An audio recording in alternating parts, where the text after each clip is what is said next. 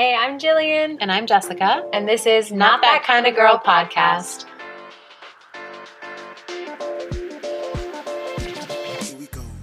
We wanted to create a platform for women to speak transparently about their relationship to food and what they're learning along the way.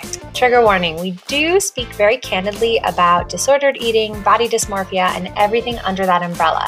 So if that makes you uncomfortable in any way, please turn off this podcast and we wish you all the best. Thanks for listening.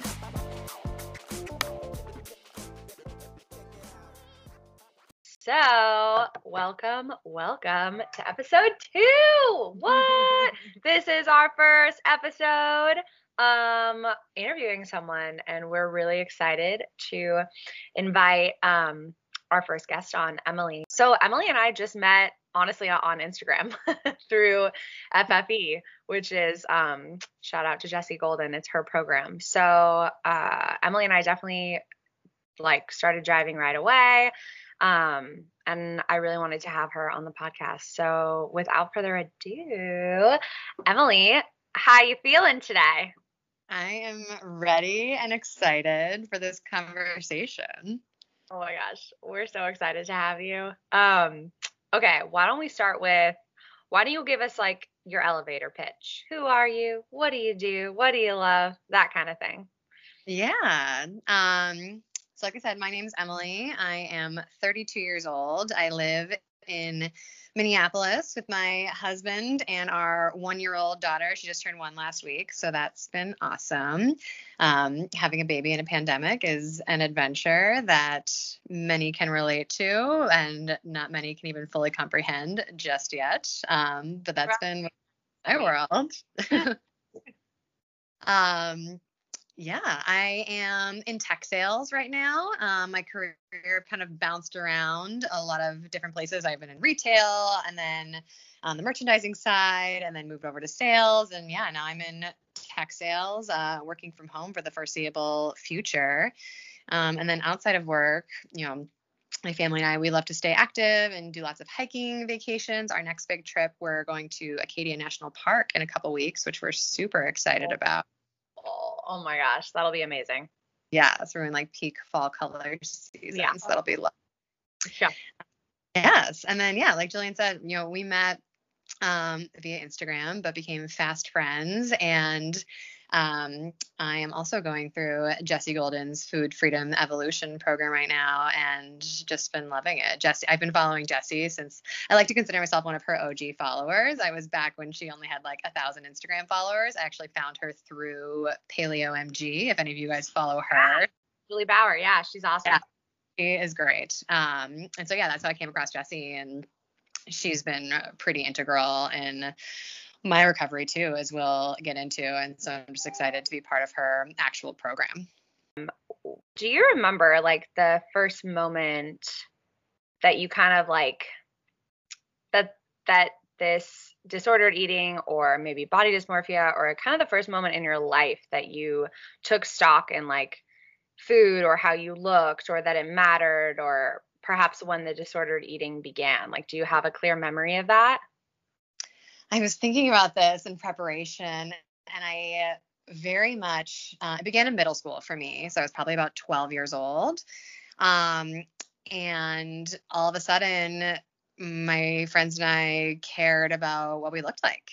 And I had friends who were starting to diet and put together meal plans and worry about all those things. And I was like, oh, I guess I should be worried about that. And thus began my obsession with the scale. And that's where a lot of my, luckily, or, this whole thing is just such a journey. But for me, it wasn't too much, I luckily hadn't gone to a path of huge food restriction, but for me, it was an over-exercise cycle and daily weigh-ins and daily check-ins. And the scale was my best friend, which is so sad looking back on, starting around 12 years old. I remember. Do you remember, did your mom weigh herself a lot? Did your dad, was there sort of a focus on that in the home, or was it mostly because of your sort of outside community? Not inside my home, like not necessarily. I think my mom modeled actually a pretty healthy relationship with food. I think some of it came from, extended family members too that were very focused on looks. And, just comments would start to pop up with, if different family members were at different weights. I had family that kind of lived all over the country, so we wouldn't see each other for like 6 months to a year at a time. And you could guarantee whenever we'd run into, or whenever we'd visit family, a comment would be made, good, bad, indifferent, whatever it was. It was just always part of the conversation. And I think that was partially triggering for me. But then also I remember I had a picture in my locker in middle school of like my best friend and I at the summer pool we belonged to, and we were wearing our bikinis, and we were kind of like bent over posing with our face in our hands next to each other. And I just thought it was like a fun picture of my friend and I had a boy in one of my classes point to my stomach and be like, oh, you have some rolls in that picture. And I just had a moment where I was like, oh, I never even thought about my body in that picture. I was thinking about this fun time I had with my friend and our smiling faces. And how old were you? I was probably 12. I was in 7th grade. 7th grade. Yeah, that moment, I was just thinking about that the other day, and it just makes me want to hug 12-year-old Emily and be like, that is not what this picture is about. This picture is about having fun. And yeah, that 12-year-old Emily too. It's so interesting that boys are taught that it's sort of okay to kind of comment on women's bodies. And it's interesting you talking about, your family members who always made some sort of a comment about another family member in relationship to their physical form. It seems to be really widely accepted. And I don't know, I had to tell a friend to stop commenting on my body. I had to actually request that of him, and he got very defensive with me. And because I think it's just sort of commonplace, men think that it's okay to make comments about women's bodies in relationship to this like stamp of approval, right? Yeah, that was I can pretty much correlate that with the scale obsession. And even I probably didn't even know what I weighed before then, but then all of a sudden it became a daily habit, and that would stay the case for literally the next 18 years of my life, which is so crazy to think about. But yeah, it took me 18 years to break up that relationship with the scale. Yeah. I mean, I really relate to that. I've been working with a dietitian, and she had asked me probably about a month ago, what does the scale give to you? Like, honestly, like, what is it giving to you? Like, whether you're up or down 1 pound or 2 pounds, like, is it gonna benefit you either in the positive or the negative? And it was such an interesting investigation, because it was an obsession for me too. It was like, I would wake up and I would go to the bathroom to make sure I was fully empty. Yep. Pee it all out, poop it all out, whatever. Totally, of course, as well. Yeah. And then up on the scale. And if it was like, if it was down 1 pound, all of a sudden I was like, okay, I'm being a good girl. I'm being a good girl. And if it was up 1 pound, it was like, I would spiral and my day would be destroyed. Yep. Like, completely ruined. Completely. And so we'll come back to that a little bit too as I talk about the recovery piece, but it's just, you have to reset your relationship with that piece of metal at some point. Because like I said, like it's so crazy to me. Like, even still, I can tell you, any monumental moment that happened in my life, like high school graduation, prom, whatever, my wedding day, I can tell you exactly what I weighed that morning, because that was a critical part to it. And I just, again, want to go back and hug Emily at different ages throughout my life, because that's not what it's about, right? So yeah, That was, middle school. And then in addition to that, I was an early bloomer. And so, I started middle school as a little string bean kid and just went through puberty. And what happens as a woman goes through puberty is you get curvy and you gain weight because your body is preparing to be able to carry life. And people, that happens to people at different ages. And for me, all of a sudden I was fully developed at pretty much the same height, weight, and boob size that I am now at 14 years old. But at 14, when a lot of my friends are also still little string beans, it was, just putting different pressure on myself. One, going back to boys making comments about women's bodies freely, like there was two different sides of that too. Like all of a sudden I was hypersexualized, but then on the other side, I was bigger than my friends, like in my waist, my hips, my arms, everything, I just had an adult body all of a sudden. And then, so that was, starting high school, and still had the obsession with the scale, but it wasn't until my senior year of high school that I actually, went on a diet and like lost weight for the first time.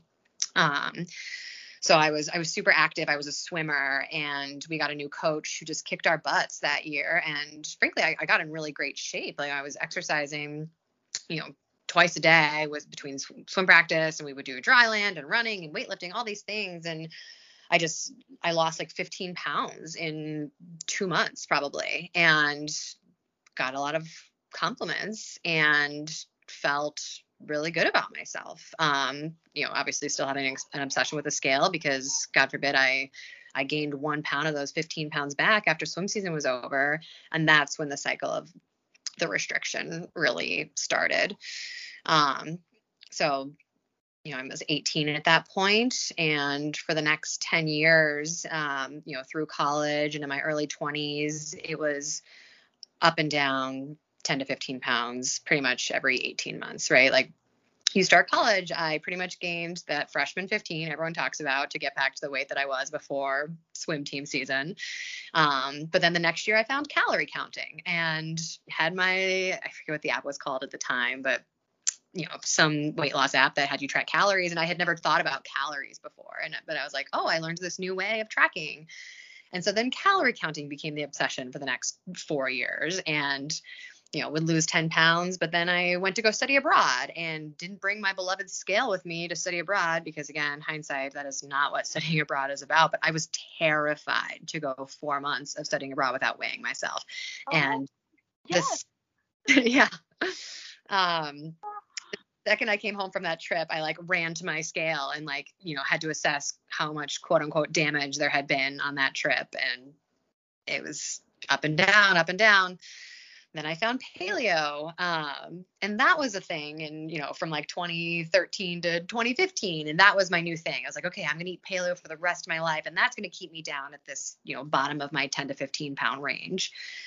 And then that wasn't sustainable anymore because, you got to live your life.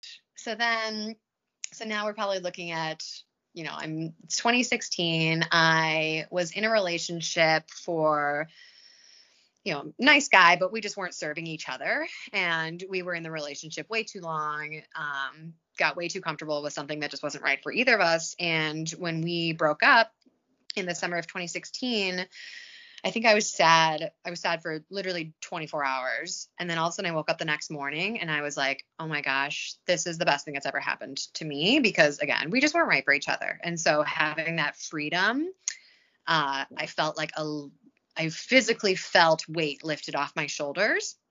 And the next 6 weeks were some of the most fun times of my life. I was just out there meeting new friends, going on dating apps because I wanted to see what this, Bumble and all these dating apps that had been a thing while I was in this relationship for the last 5 years were.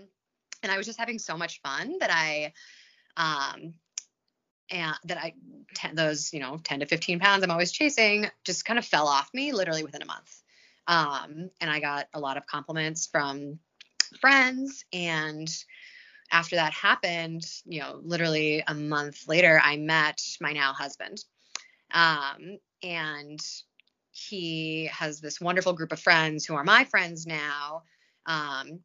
So I was falling in love. I was meeting new friends. I had just got promoted at work. My life on paper and in my mind was perfect. Like I was in this wonderful place, and that happened to coincide with me being at a lower weight. And so that was fine and dandy, and I was just living my life and living on this high for probably 6 months to a year. But then all of a sudden these voices in my head started creeping in of like, this is too good to be true. This clearly all happened to you because you were skinny, right? Like hearing these voices in my head just telling me that the rug was going to be pulled out from underneath me at any moment. And so I started white knuckling to that number on the scale, and just feeling really vulnerable, that my life was too good to be true in that moment. And all of a sudden I realized I was restricting my food a lot, and it turned into binging for the first time. And the first time I found myself in the middle of a binge was truly an out of body experience. It was like, what is happening? I am so uncomfortably full, but I can't stop eating. I don't know how to control this. And I felt so guilty and ashamed and physically uncomfortable because, you're eating yourself to a place that's, not physically serving you. And for better or for worse, frankly, I don't even know how to say that, but I tried to make myself throw up, and I couldn't. And so I woke up the next morning and was like, oh, okay, that was a one-time thing. I don't know what happened. I'll just go for a 5-mile run this morning, and I won't eat until, dinner time tonight. And thus began the binge restrict cycle that put me in a really dark place. For way too long. Again, on the outside, my life was quote unquote perfect. I was so happy. I had these amazing friends. I had this amazing job. I actually just I'd gotten a new job at that point that put me on a path of crazy imposter syndrome, which is a whole other topic of conversation that I'm sure many women can relate to. But because I was on this binge cycle, there was just so much shame and stigma behind it because I knew I needed help. But those horrible voices in my head were telling me like, oh, you don't even have a real eating disorder because, from an outsider's perspective, I wasn't underweight by any means. I looked really healthy. And I wasn't anorexic because I was eating, and I was working out and staying active, and that's what you're supposed to do, right? And so, again, those horrible voices in my head were telling me I didn't deserve help. I wasn't even, controlling enough to be anorexic. And so why did I deserve help in healing this, what I now know was an eating disorder? But at the time I was talking myself out of it even being an eating disorder. And so there was one day, probably this was going on for like 18 months, where I got to the point where I was really only eating like every other day pretty much because the binge restrict cycle was just so dark. And I kind of had a panic attack, and I ended up calling this local eating disorder clinic in Minneapolis where I live, which is ironically named the Emily Project. And they're a wonderful organization, but my conversation with them on the phone was, they wanted me to fill out these forms, and they were like, okay, we can get you in 6 weeks for an appointment. And I was just in such a low place where I was like, I can't wait 6 weeks like this. I can't live like this anymore. And so that day I finally even told, my now husband, but he was my fiance at the time, what was going on. And while he was so loving and so supportive, it was something that he couldn't even quite understand because, again, the stigma with binge eating, like people don't talk about it. I think a lot of people see it as just someone who doesn't have self-control. Yeah. And, I'm sure, people, have heard of it before, but I was just beating myself up of like, I don't have self-control. That's the problem. I need to be more controlling. I need to be more restrictive. But at least, he was the only person I told for a long time, but at least it was like starting to open the window towards the light of what help could look like. And so, the next steps were frankly trying to recover. But my body was just so stressed. I had put back on that, again, 10 to 15 pounds that I was up and down, but I'd put that back on, but my body I was puffy because I was, not eating and then eating everything in sight. And then I was doing these crazy high intensity workouts that now I know aren't serving my adrenal system. And it's like my face was puffy and I was just miserable. And so I was trying to find, someone to help me and, a therapist or whatever it was. And I came across this online coach, not Jessie, to be clear. Jessie's been amazing. Someone else who, was a certified life coach, whatever that means, and focused dieting and weight loss. And she was coaching me on how to move to basically not having an emotional attachment to food and like totally swinging the pendulum the other way, just like not caring about food. And that's how you still quote unquote restrict, but from a healthy place and get to whatever weight you want. And so I'm working with this life coach for a couple months. And in hindsight, I'm like, gosh, this woman, I don't want to blame her for growing her business and working with the right clients, but I have a full-blown eating disorder and someone was teaching me how to lose weight. Like that was not okay with me now, obviously, and shouldn't be okay with anyone. But that was just really hard. And this is where I get really, trigger warning. But like when I see people promoting things online about, oh, look at this new coaching program I'm doing, or look at this new workout program, or, eat like me and blah, blah, blah. It scares me so much for what underlying eating disorders are in those communities and people aren't getting the help that they need. Sorry, yeah, go. Well, it's so interesting. There's a couple things that you've said. You had made one comment about white knuckling and that's such a good image because it is this like holding so tight to something, right? And it's this control behavior. And then on the other side of it, you have the binging, which is like the losing control. So there's this, and then you talked a lot about just the, I didn't deserve help. Mm-hmm. And one of the things that I've been noticing about myself inside of my own recovery, is just like the control behaviors and the sort of manic episodes that put me in this like hyper state of what I thought was productivity.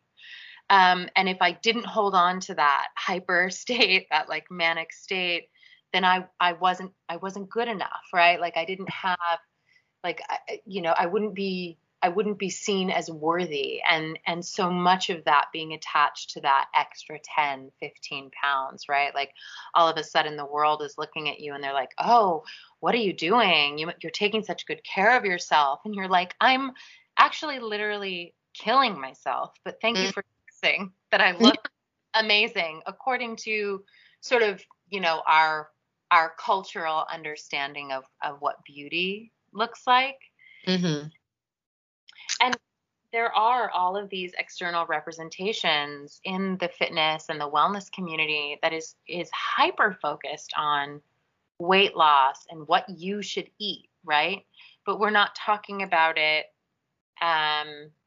like, hey, what makes you feel good? How can we get to a place as women together where we are able to nourish ourselves so that we can then do all of the things for the people in our lives that we love from a real place of generosity, Yeah.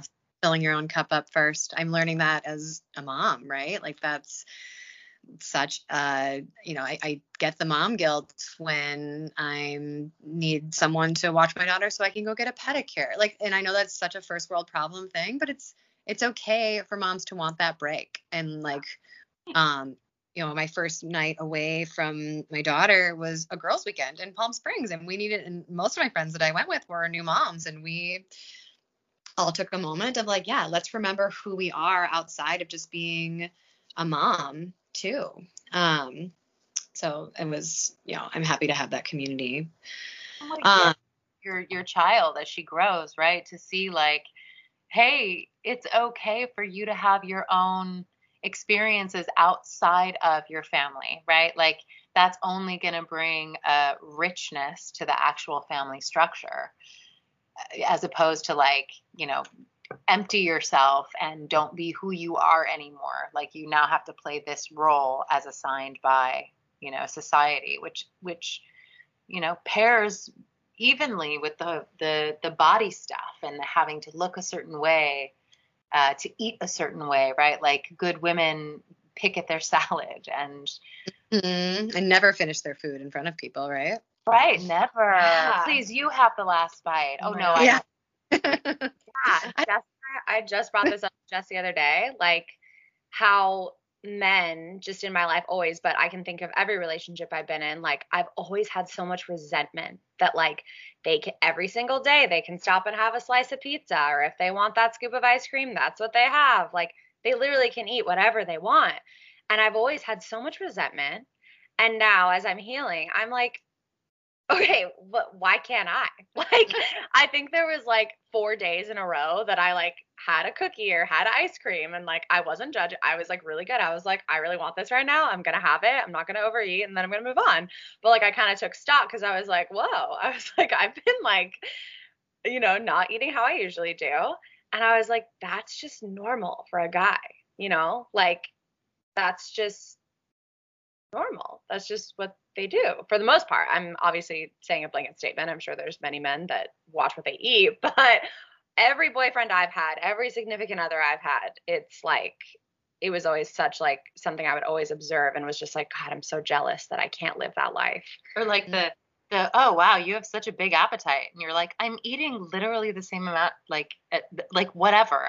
You mean I'm like finishing my food? Yeah. Like, I'm just eating. But that it's this thing that like puts this hyper focus on the food, and then it's like, but you're not supposed to have an appetite, right? Like as a woman, you're not supposed to have an appetite, and that is crazy. Yeah. That 100% fueled the secret binge eating too, right? Because I was not only physically restricting myself, but mentally restricting myself. If, I was at work and everyone was eating lunch, I would pretend like half my salad was fine because, comparing myself to what everyone else was eating around me, and I couldn't, God forbid I ate more than that. And then the rest of the day, white knuckling it until I got home and could like feed my body. And so now what I know is, self-diagnosing myself with binge eating, but like really my body was protecting itself. Like it was like, hey, you're not feeding me. I need food to live and grow and survive and create this beautiful life that you're leading. And I need to be fed. And so I'm actually, as part of my recovery, like been able to see it as something I'm so thankful for, because otherwise I would have been starving myself to death. So that was a big part of my recovery. So I guess going back to that, so that cycle, this binge restrict cycle, went on from like a full 2 years before I found the right person to work with to help me move through that recovery. So it was like 2019. And actually one moment that I think is really important, was important for me, is we were out with a group of friends, our closest friends, and I had to go home at some point because I hadn't eaten all day because, and I don't think in that moment I was necessarily restricting myself, but we'd been out and about, and I was like, I need to go home and eat, and then I'll come meet up with you guys later. And I went home and I ended up binging, and I was so sick that I couldn't go back out that night and meet up with my friends. And now I know in hindsight, one of my friends died 2 weeks after that. And that was the last time I saw him. And it was like such a wake up call of like, Emily, this is literally ruining your life. Like, you didn't get to spend one last night out with one of your best friends before he passed away. Like, this is time to get help. Because, this is ruining your life.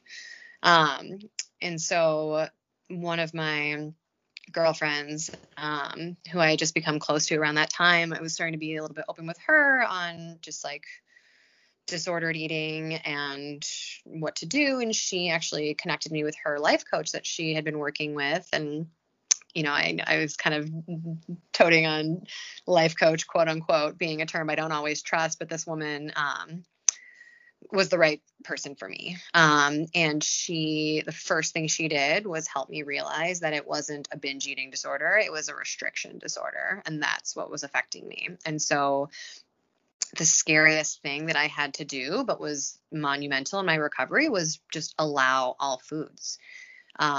Whether you're physically hungry or emotionally hungry, just let yourself eat all these foods that were, quote, off limits or not healthy or whatever it is, allow it. And it was, it's going to be really scary. And, Jessie Golden talks about this too. And you might, even put on a couple of pounds as you work through this. But that was something I had to do. And honestly went a little crazy at first, and I was scared, but I wanted to lean into this. And so I bought all the snacks that I used to like, quote, not be able to control myself around, and kept them in the house. And after a while, they became less enticing because I was allowed to have them whenever I wanted. I added carbs back into my meals. I was, wondering why I was like binging on things like nut butter and paleo granola, because my body, for me, I just needed more carbs. I was an active person. And so, I can't eat gluten, but adding like oatmeal and rice became regular staples in my meals, and they just made them so much more physically and emotionally satisfying. And, talking about back to fueling yourself, like your food needs to fuel your mind, body, and soul. And so if you're stuck eating something that's not feeding 2 out of 3 of those things, is not fueling two out of 3 of those things, it's not going to be a sustainable lifestyle for you. And so that was huge for me, is like, again, going back to like allowing all things.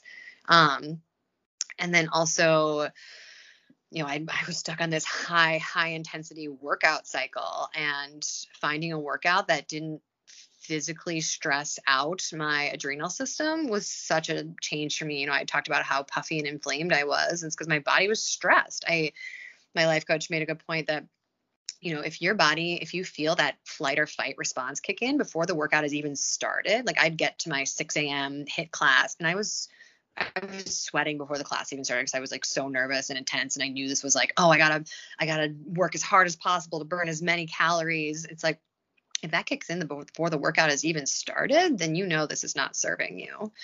And I switched to, slow weightlifting, and got into yoga more. And I would do like, I used to train, long distance running. And I was like, you know what, I'm going to do like a 20-minute, like, quote, sprint workout, but really just like play fun music and like run really fast for a minute and then like walk for a minute, and like just enjoy that like interval training in such a different way than I'd ever done before. And it just made my workouts fun again, and like created, another opportunity to fuel my mind, body, and soul, because it was fun.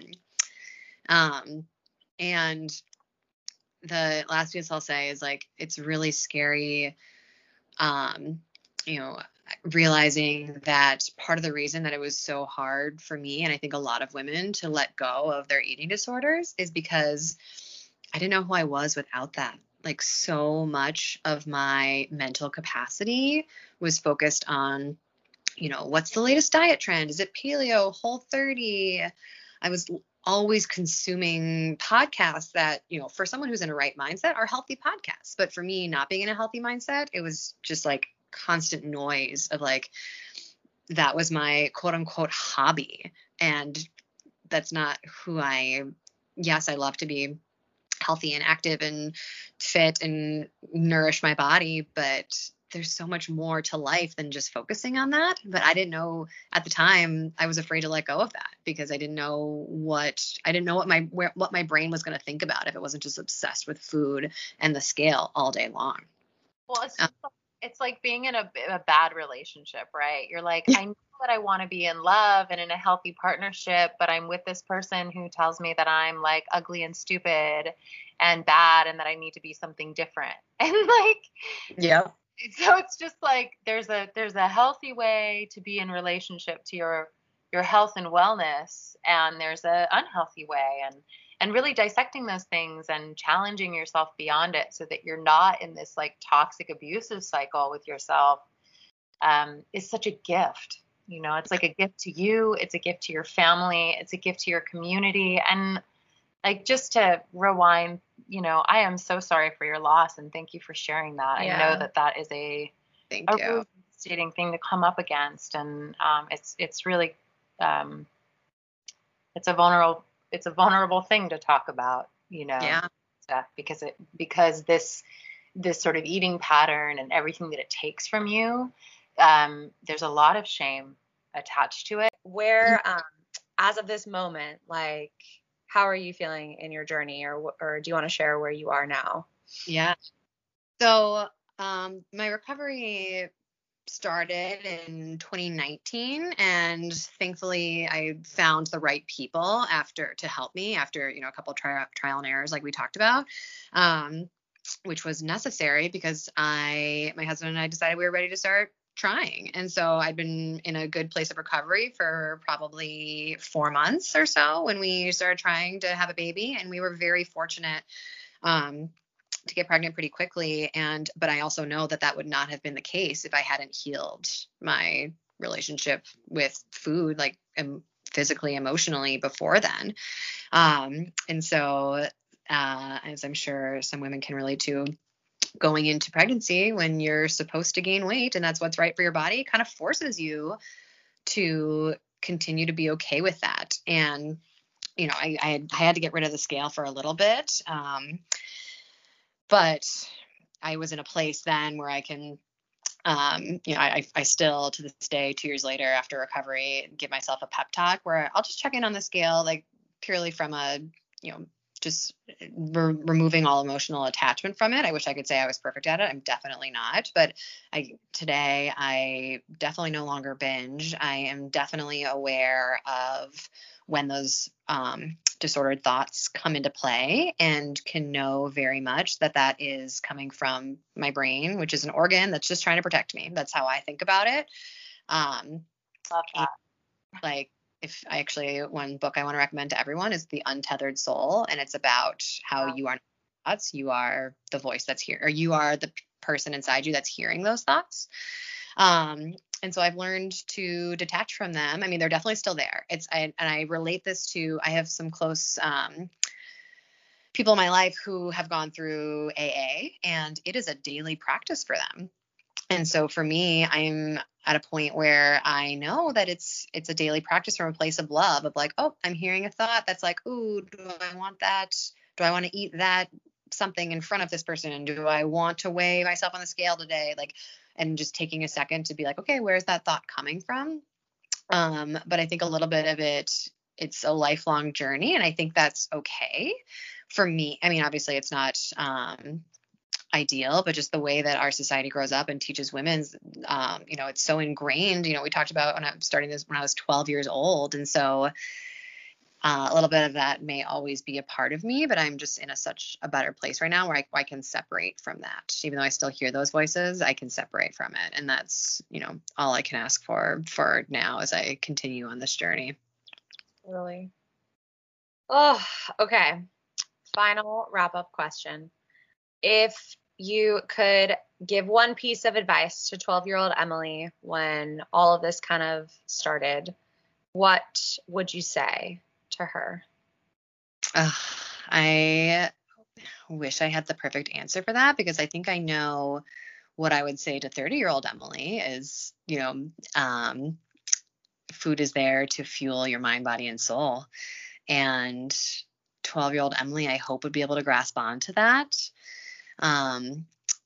But I think it's less about what I would say to her and just the example that I'd want to lead. And I think about this, you know, as I have a daughter now, but it's just the leading by example of not talking about foods as good or bad, not complaining that you've put on a couple of pounds after enjoying yourself on vacation, not making food the focus of everything, in a bad way, not restricting anything. It's that leading by example. And I think that's the best way we can, talk to the young women in our lives about it. Absolutely. Oh, Emily, we are so grateful to you for sharing. Thank you so much. Vulnerability, that took a lot. You're so brave. I know so many women will be so thankful to hear your story. So much of what you said, I know I have been working through and dealing with, and it's just it's so important that we have these conversations with each other because it destigmatizes it. Yeah. And hopefully we open up a space for like you said, you have a daughter, right? So for the young women in our lives to kind of not have to contend with these issues on such a profound level. Mm-hmm. Yes. And I can't wait to go through those challenges, because it's society still exists. I can be the perfect example, not that I will be, but I'll try to be. And she still has external, factors in there. And so thank you guys for creating this opportunity to start those conversations that more people hopefully realize comments that could be triggering, and how do we stop doing that to each other. Thank you so much. Well, yes. Have a wonderful day. Thank you. Yeah. Have a great weekend, and we will talk to you soon. All right. Talk to you soon. Bye. Bye. Bye, Emily.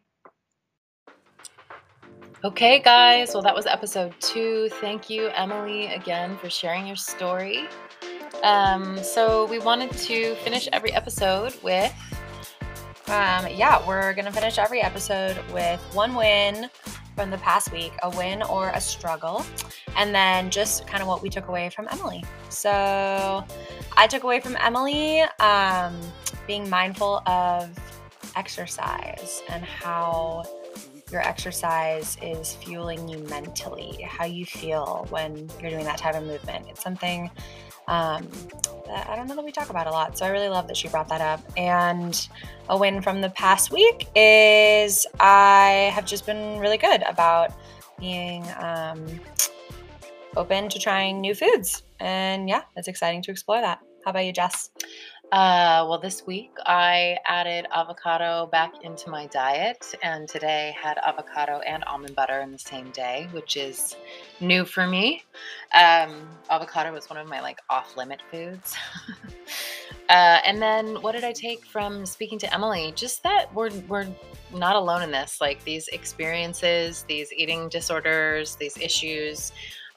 There's a common thread, a common theme, and it's okay to nourish yourself. In fact, it's really important, and we are not alone. We do not have to be isolated. We can talk about it. We don't need to have stigmas associated with. Yeah, I think that's why we're trying to create this place where you guys can listen and not feel alone, and kind of listen to stories that maybe are like something you're going through, but you've possibly been scared to share. So on that note, if you have a story that you want to share, please reach out to us.